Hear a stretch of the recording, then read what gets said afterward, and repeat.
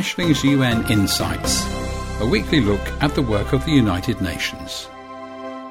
Welcome to Ashling's UN Insights.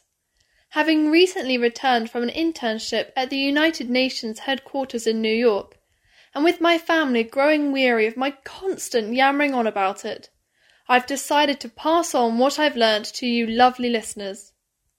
The UN is heralding the 2020s as their decade of action. So what exactly is it that they're working on? This week we're looking at Sustainable Development Goal number 13, entitled Climate Action. This Sustainable Development Goal aims to take urgent action to combat climate change and its impacts. This includes goals to strengthen the resilience and ability to adapt to climate-related hazards and natural disasters in all countries, to include climate change measures in national policies, strategies and planning, and to improve education and awareness for both people and institutions of climate change mitigation, adaptation, impact reduction and early warning. The UN hope to achieve this through a variety of methods, such as implementing the commitment many countries made to jointly make $100 billion a year available to address the needs of low-income countries in relation to climate change mitigation and adaptation. And the UN also want to make the Green Climate Fund operational as soon as possible. The UN is also promoting an increase in the capacity of many countries to have effective climate change-related planning and management, with a focus on the impact on women, youth, and local and marginalised communities. So, how close are we to achieving those goals? Due to the COVID-19 pandemic, it is estimated that there will have been a 6% drop in greenhouse gas emissions in 2020, but this is still short of the 7.6% annual reduction in greenhouse gases which is required to limit global warming to 1.5 degrees Celsius. There have been high levels of new private investment in renewable energy, but unfortunately investment in fossil fuels continues to be higher than investment in climate change mitigation and adaptation, and yet climate change continues to increase the frequency and severity of natural disasters, such as wildfires, droughts, hurricanes and floods, with over 39 million people being affected by natural disasters in 2018. Although urgent action is needed to limit global warming, it seems that the opportunity provided by the economic slowdown related to the COVID-19 pandemic to make systematic shifts and move towards lower greenhouse gas emissions and climate-resilient economies and societies has been missed. Far more ambitious plans and accelerated action are needed to limit global warming to 1.5 degrees Celsius. The scope of the United Nations is huge, since there are many departments tackling different global issues. So each week I'm shining the spotlight on one department and looking at the work that they do. This week I want to look at the United Nations Office of Counterterrorism, whose acronym is UNOCT. It was established in 2017 and has 5 main functions.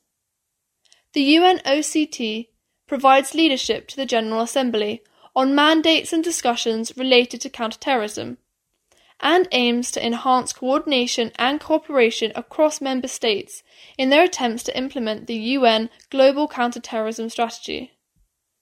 The UNOCT also assists member states in increasing their counterterrorism capacity, improving the visibility, advocacy and resource mobilization for the United Nations counterterrorism efforts, and ensuring that due priority is given to counterterrorism throughout the extensive United Nations system, with important emphasis on preventing violent extremism. The UN Global Counterterrorism Strategy, which the UNOCT assists member states to implement, has 4 main goals. These are to address the conditions conducive to the spread of terrorism, to implement measures to prevent and combat terrorism, and to increase member states' capacity to do this. Importantly, the final main goal is to have measures that ensure respect for human rights for all and the rule of law are the fundamental basis for the fight against terrorism. Within the UNOCT, the Special Projects and Innovation Branch works to strengthen member states' abilities to detect, track, and counter the journeys of terrorists, to promote sports and its values as an important tool to prevent radicalisation and violent extremism conducive to terrorism, and to support parliamentary action around the globe to counter terrorism and prevent violent extremism. Also within the UNOCT, the UN Counter-Terrorism Centre has many programmes to implement the UN Global Counter-Terrorism Strategy, including those related to cybersecurity, prison management, border security, youth engagement, human rights, South-to-South cooperation, and counter-terrorism financing. This shows how extensive the work of the United Nations Office of Counter-Terrorism is. There is only one International Day this week. These days aim to raise awareness of a particular global issue, and if any of these topics really pique your interest, then I encourage you to look into them further, as that is exactly the aim of declaring international days in this way. Wednesday, the 12th of August, was International Youth Day. The UN describes this as an opportunity to celebrate and mainstream young people's voices, actions, and initiatives, as well as their meaningful, universal, and equitable engagement. The theme for 2020 is Youth Engagement for Global Action, which aims to highlight how engaging young people at the local, national, and global levels enriches national and multilateral institutions and processes.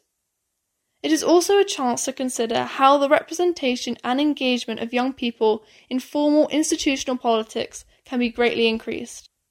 So, what has been discussed at the UN this week? As before, if any of the things I mentioned particularly catch your attention, then you can hop on the UN Web TV website and watch the meetings in full. On Monday, there was a Security Council meeting about the situation in Guinea-Bissau. They discussed concerns about the impact of COVID-19 and the heightened political tensions there. They also discussed the threats posed by drug trafficking and organised crime to peace and security in Guinea-Bissau, specifically highlighting recent seizures of large quantities of cocaine by law enforcement. On Monday, there was also a meeting about the humanitarian situation in Lebanon in light of the explosion which happened on the 4th of August. The United Nations Secretary-General Antonio Guterres delivered a speech expressing his solidarity with the people of Lebanon. He discussed actions the United Nations and its agencies were taking to assist the people of Lebanon, including providing food and medicine, and called for robust international support for the people of Lebanon. On Wednesday, there was a meeting about the challenges of sustaining peace during the COVID-19 pandemic. The United Nations Secretary-General Antonio Guterres highlighted the need for positive peace. Rather than just ending wars, the international community must support countries after conflict has stopped until people feel safe and represented. He warned of the dangers of eroding public trust in institutions and systems of governance, and the destabilization of the global economy. He also criticized countries for their treatment of peaceful protesters over the last few months, and for postponing various votes and referenda during the pandemic. That's all from me for now, but join me next week for more UN insights and news. See you then! Ashling's UN Insights, a weekly look at the work of the United Nations. Radio.